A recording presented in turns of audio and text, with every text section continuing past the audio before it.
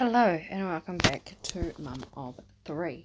So this podcast is basically just a awareness of the people around you this Christmas, and the people that I'm going to be talking about is mainly mums, but parents alike. Parents who don't have their children for Christmas Day. This means children that were wrongfully taken off them, or their child had passed away.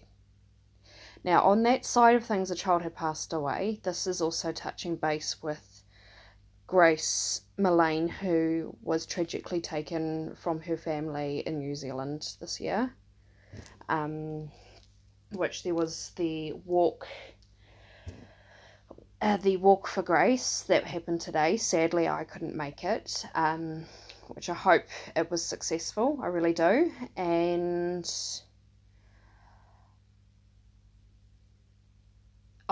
the vigils, sorry, I'm losing my train of thought today because I've just literally put my children down to sleep and sat down after doing a little bit of a tidy up. Now, where was I? As well as the vigils that had just recently happened, I hope they all went really well. I wish I could have taken part, but I was definitely there in spirit with them.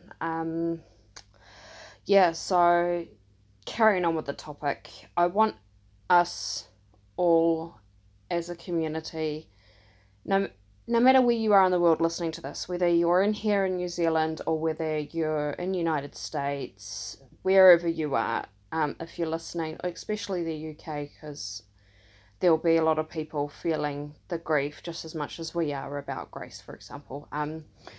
Take time to acknowledge the parents who don't have their children this Christmas. Offer them help and support. If it's appropriate, offer, and you've got children yourself, if it's appropriate and it won't affect them in a bad sense, invite them over. Say, hey, look, would you like to spend Christmas with us so you're not alone? Offer support, especially if they don't have internet. Say, hey, would you like to come over to our house for Christmas so you can video call your son or daughter or children? Offer them another form of support, like, hey, would you like us to take you down before Christmas or up or wherever the location is if they can't physically get there?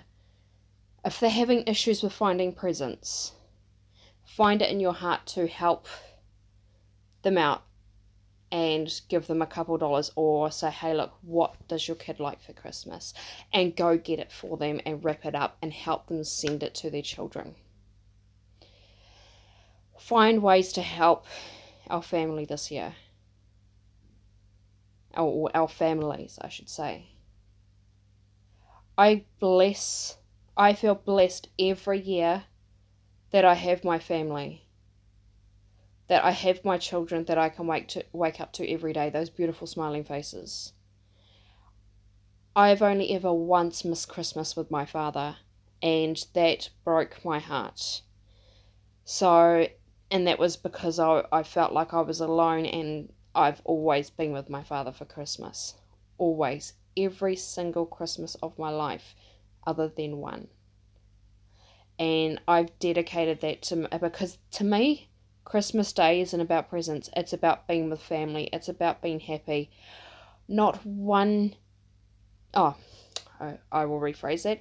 Only one day, one Christmas, I felt so super depressed and just disconnected with the world. When I'm with my family, this includes my children and my father and my mother, who she is actually not my real mother, she's my stepmother, but she is my mother. That will be a story for another time, but yeah. And my sisters and my brother.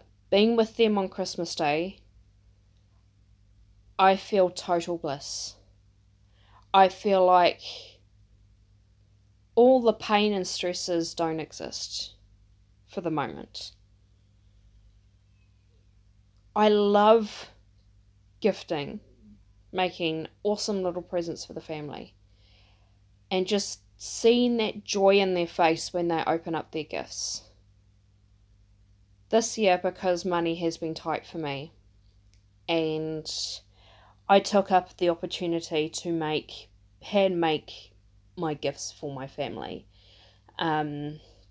Which I would like to say this out loud what they are, but I don't want to give it away, so I'll give that for another time. So yeah, I handmade the gifts at my mental health facility that I go to twice a week. And I really can't wait for them to open it because I put a lot of my heart and soul into these gifts. And I knew that, not only would it save me my money, but, my family's quite thrifty. They like to hunt for bargains, make their own stuff, turn old things into new things. And I like to be like that too. So I'm looking forward to Christmas and spending that time with my family. So a part of this podcast is to say to people is think of those who have lost their children. Think of those who don't have custody of their children. If you know someone's going to be alone for Christmas, say, hey, would you like a visitor? Or hey, would you like to come for Christmas lunch or dinner? Say, hey, would you like to be with us? And if they politely say no, don't get offended. Just say, that's okay, the offer still stands. Same with taking the person to the family. Say, for example, they live 2 hours away from their family and they have no way of getting there. Say, hey, look, if we find a way for you to get there, let's take you. Or if it's only just $20 for a bus, help put them on a bus so they get down there.